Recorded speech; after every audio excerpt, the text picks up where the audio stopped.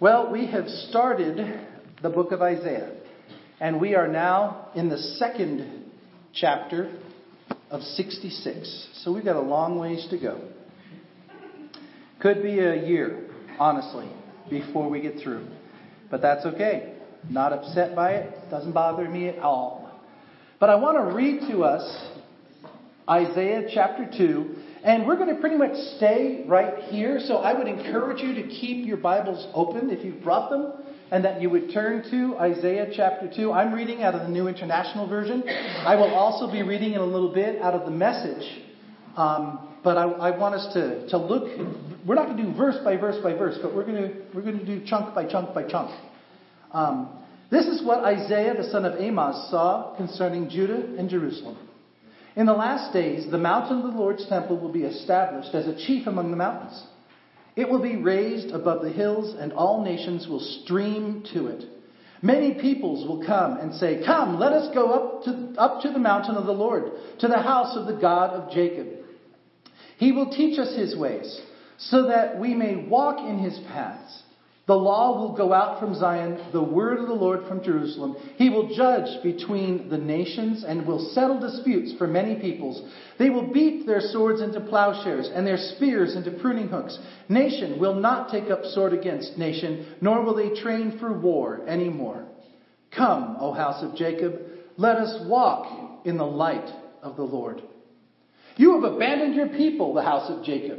They are full of superstitions from the east. They practice divination like the Philistines and clasp their hands with pagans. Their land is full of silver and gold. There's no end to their treasures. Their land is full of horses. There's no end to their chariots. Their land is full of idols, and they bow down to the work of their hands, to what their fingers have made. So man will be brought low, and mankind humbled. Do not forgive them. Go into the rocks. Hide in the ground from the dread of the Lord and the splendor of his majesty. The eyes of the arrogant man will be humbled, and the pride of men brought low. The Lord alone will be exalted in that day. The Lord Almighty has a day in store for all the proud and lofty, for all that is exalted, and they will be humbled. For all the cedars of Lebanon, tall and lofty, and all the oaks of Bashan, for all the towering mountains and all the high hills, for every lofty tower and every fortified wall, for every trading ship and every stately vessel. The arrogance of man will be brought low, and the pride of men humbled. The Lord alone will be exalted in that day, and the idols will totally disappear. Men will flee to caves in the rocks and to the holes in the ground from the dread of the Lord and the splendor of his majesty when he rises to shake the earth. In that day, men will throw away to the rodents and the bats their idols of silver and idols of gold which they have made to worship. They will flee to caverns in the rocks and to the overhanging crags from dread of the Lord and the splendor of his majesty when he rises to shake the earth. Stop trusting in man, who has but a breath in his nostrils. Of what account is he? Before we get looking at the meaning of this or any of that other stuff, I want to give you an understanding. When I was first in the military and I was learning to do public speaking, one of the things they told us was, when you get up before a crowd of people, tell them what you're going to tell them. Then tell them. Then tell them what you told them. That's the normal format for public speaking. Is it true? It's true. Tell them what you're going to tell them. Tell them what you told them. That's the easiest way to draft a speech. Well, unfortunately, that's not the easiest way to do sermons. But this morning, I do want to tell you what I'm going to tell you. Okay?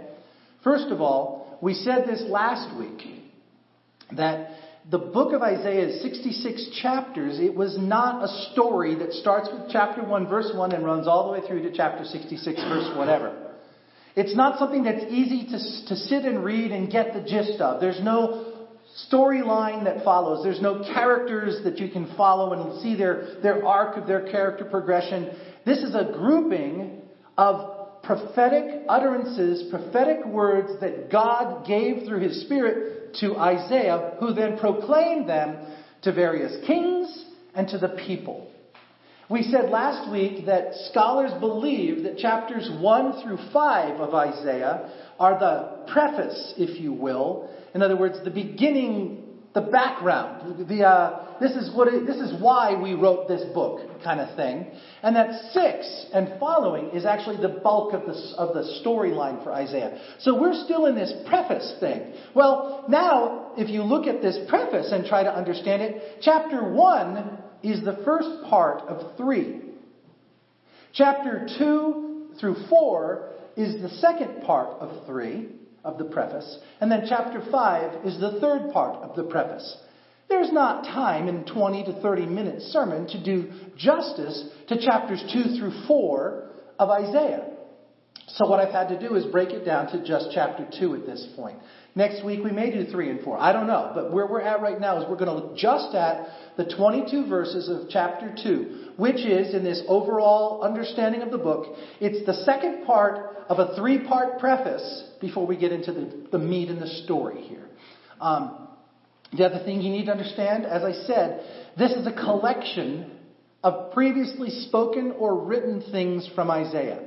So it may not be in quote-unquote chronological order, but these are the words of Isaiah as uttered by him through the inspiration of the Holy Spirit.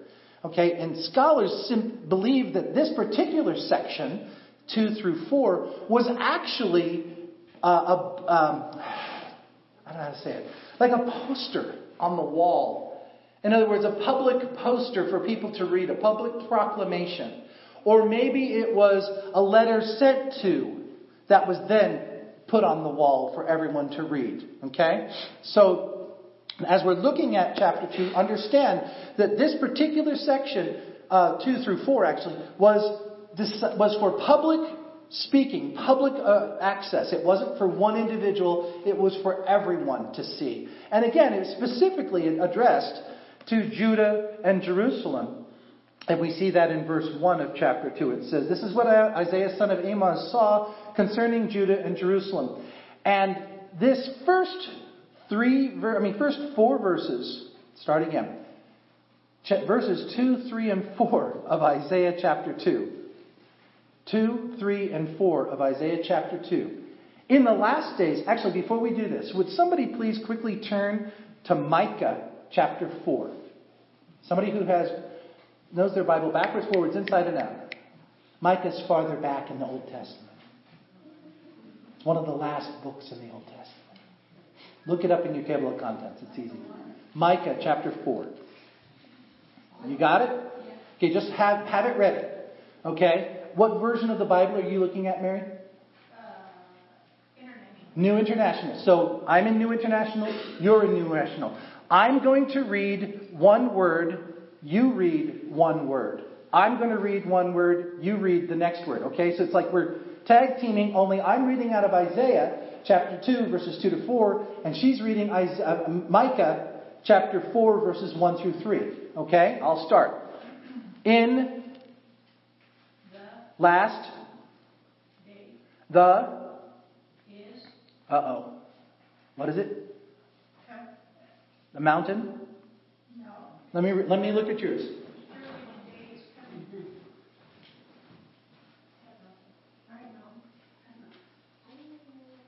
Oh, you're in Malachi.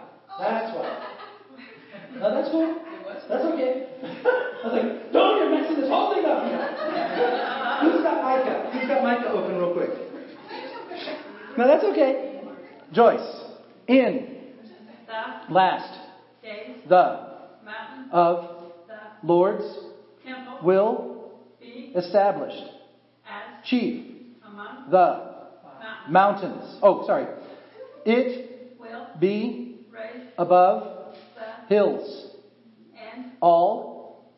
Peoples. Nations. Will. Stream. To it. Many. Nations. Will. Come. And.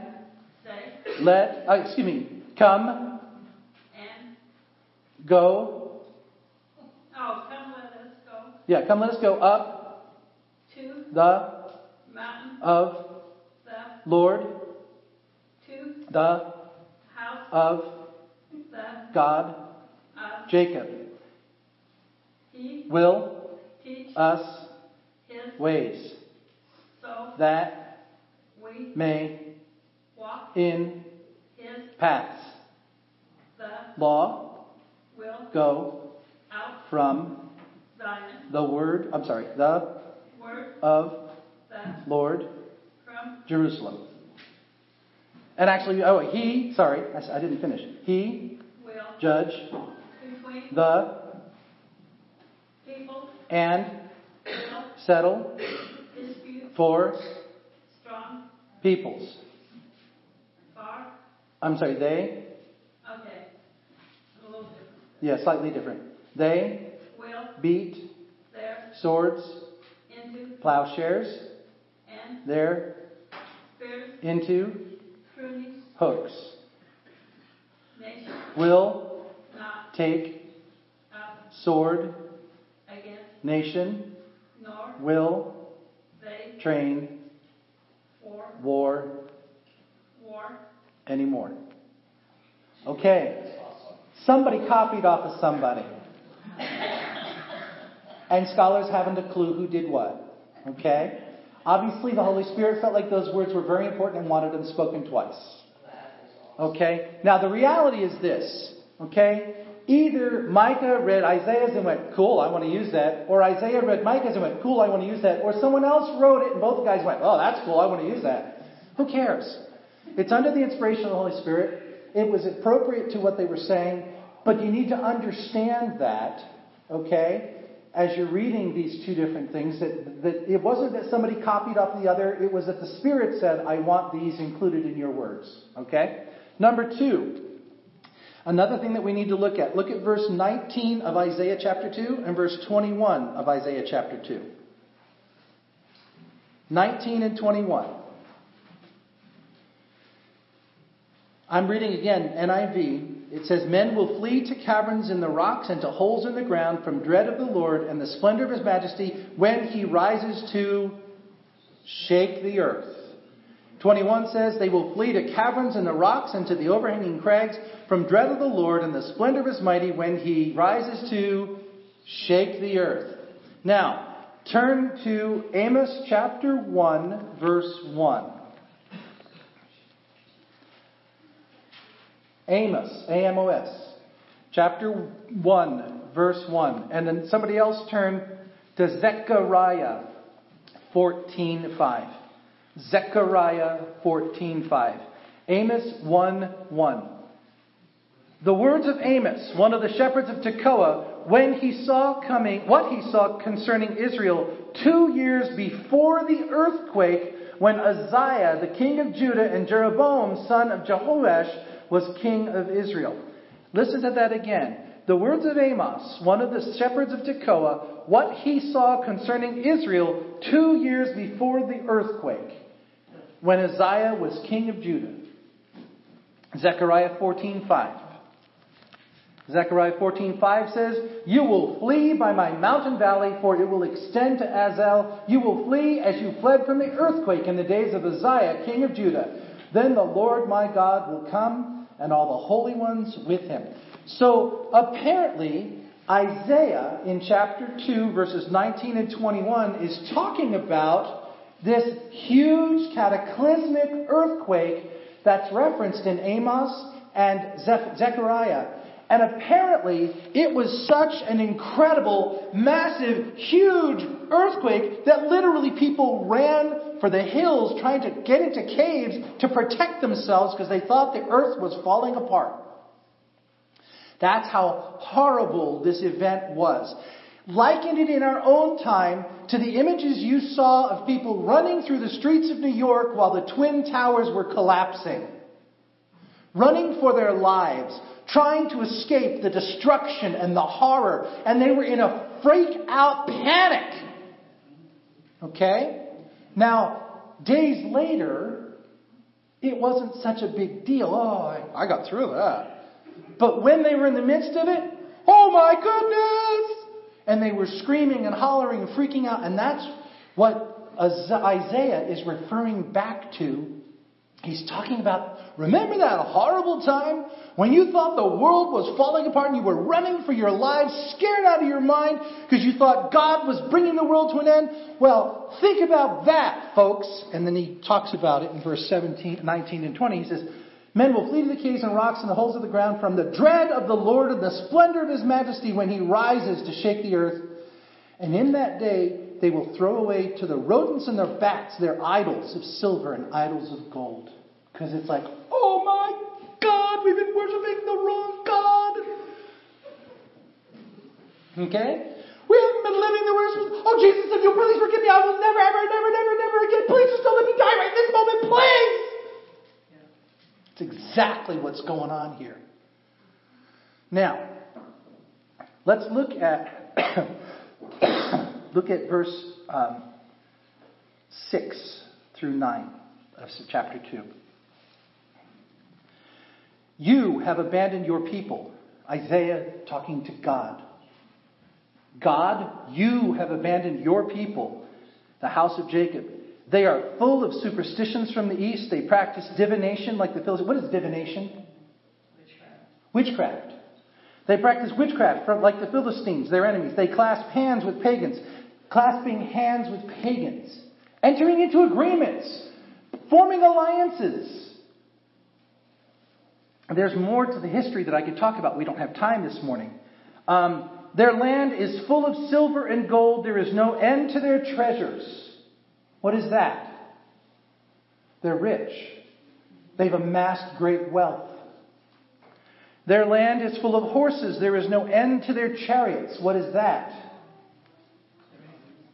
Horses and chariots in Isaiah's time were the same as strikers and tanks and missiles in our time. Okay? This was a great army, a great mass of weapons of war. Their land is full of idols. They bow down to the work of their hands, to what their fingers have made. So men will be brought low and humbled. Do not forgive them. Isaiah is speaking to God. Now, some scholars want to soften that a little bit. And they say, well, it's because they've been so bad that you can't even think about possibly forgiving them. What I read here, as the translators did it, was, you, God, verse 6, have abandoned your people. And then verse 9, do not forgive them. Don't relent. They don't deserve it. That's what I hear Isaiah saying. You think God did that? Do I think God did this? Not forgive them? I'm getting there. I promise.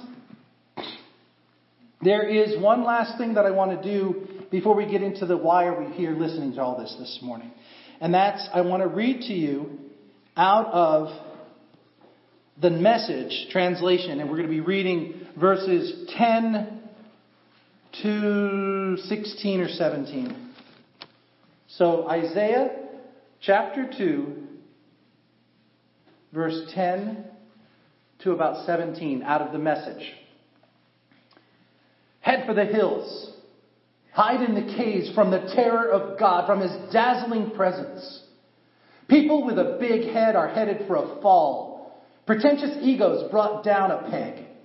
It's God alone at front and center on the day we're talking about. The day that God of the angel armies is matched against all big talking rivals, against all swaggering big names, against all giant sequoias hugely towering, against the expansive chestnut, against Kilimanjaro, Annapurna, against the ranges of Alps and Andes, against every soaring skyscraper, against all proud obelisks and statues, against ocean-going luxury liners, against elegant three-masted schooners. The swelled big heads are going to be punctured bladders. The pretentious egos brought down to earth, leaving God alone at front and center on the day we're talking about. I love the way Eugene Peterson, who wrote the Message, crafted the words. He basically took verses 10 through 17 there and just put them in language that people would relate to today. Kilimanjaro is the tallest mountain on African continent. We could have said Denali and it would have been the same thing. Talking about luxury liners and three-masted schooners and talking about everything huge and great. The chestnut is this huge, huge tree. The sequoias, the redwoods that are in the southern, and everything that you can think of that is incredibly huge or large or massive or powerful. All of it. Nothing when it's finally the day of the Lord. God and God alone is going to be what everyone falls down before. Nothing else. So, what is all of this? Why in the world did God, the Holy Spirit, impress Isaiah to do all of this? To say these words? Well, first of all, again, remembering this is a preface. This is the beginnings of the story of the ministry of Isaiah. Isaiah is talking about in the first 5 verses of chapters 2 about what it's going to be like. There's going to come a day in the last days, though. In the last days, there's going to be a time when everyone is going to turn to God. Everyone is going to come up to the mountain of God, Zion. Everyone is going to fall before Him and honor Him. It literally says, nations will no longer rise up against nations. They will no longer battle. They will no longer train for war. They're even going to take all of their weapons of war and just turn them into something pleasant and peaceful. That's what it's going to be. The problem is, we ain't there today. And the reason we're not there today is because, look, verse 6 and following. The way these people are living their lives, they don't deserve God's grace or God's love or God's mercy or God's forgiveness. They were specifically set apart. The nation of Israel, the people of Judah and Jerusalem, they were specifically set apart by God to be the people through whom everyone else on the face of the earth would be blessed. And look what they've done. They've turned their backs on God.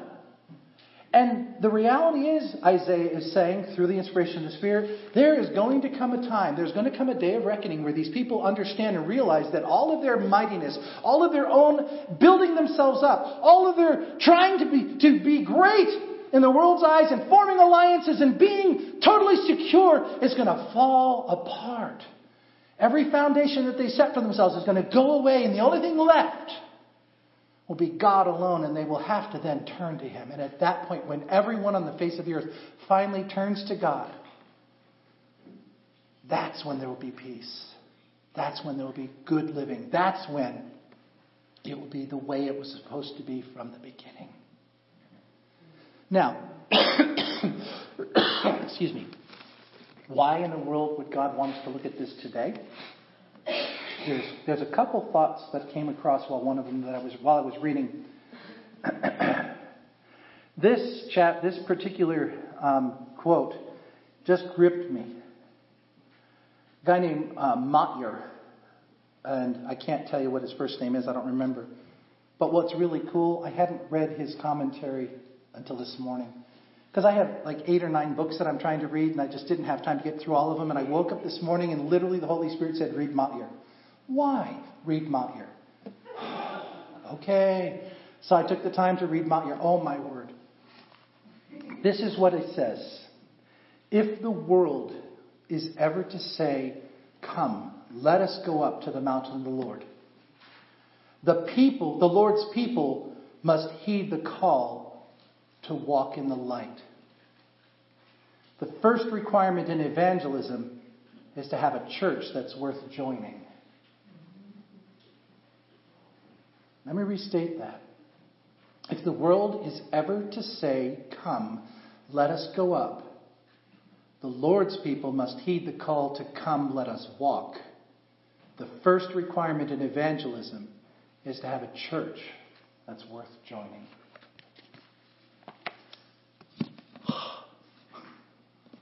Wow. God, am I walking in the light in such a way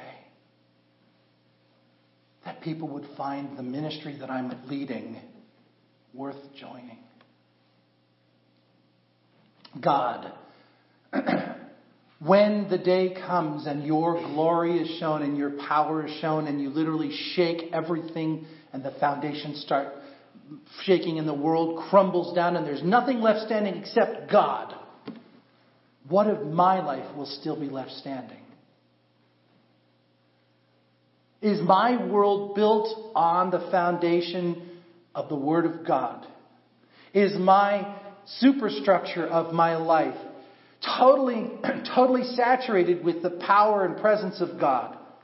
Is every aspect of my life somehow connected to God in a way that brings glory to Him and is righteous and pure and holy in His sight?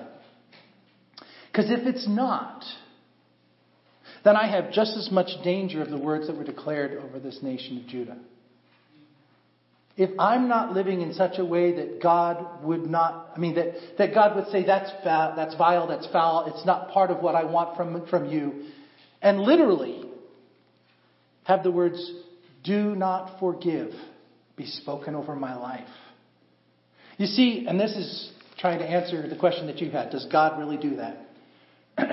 God indeed is a loving God. I have no question about that. God has poured out grace upon grace. It says in the first John that God lavishes His love out on us. That means He wastefully pours out His love on us. When it's not necessary, He still pours out His love on us. I believe that. He is a loving God. But He is also a holy God. He is also a just God. He is also God. It is not my place to tell Him how I'm supposed to live my life. How He's supposed to bless my life. It was I don't remember who said it. Oh, it was Elsie. When you said what you said this morning, I was laughing because I was like, shh, that's exactly it. Who am I to say, I'm paying for this, God, so bless me?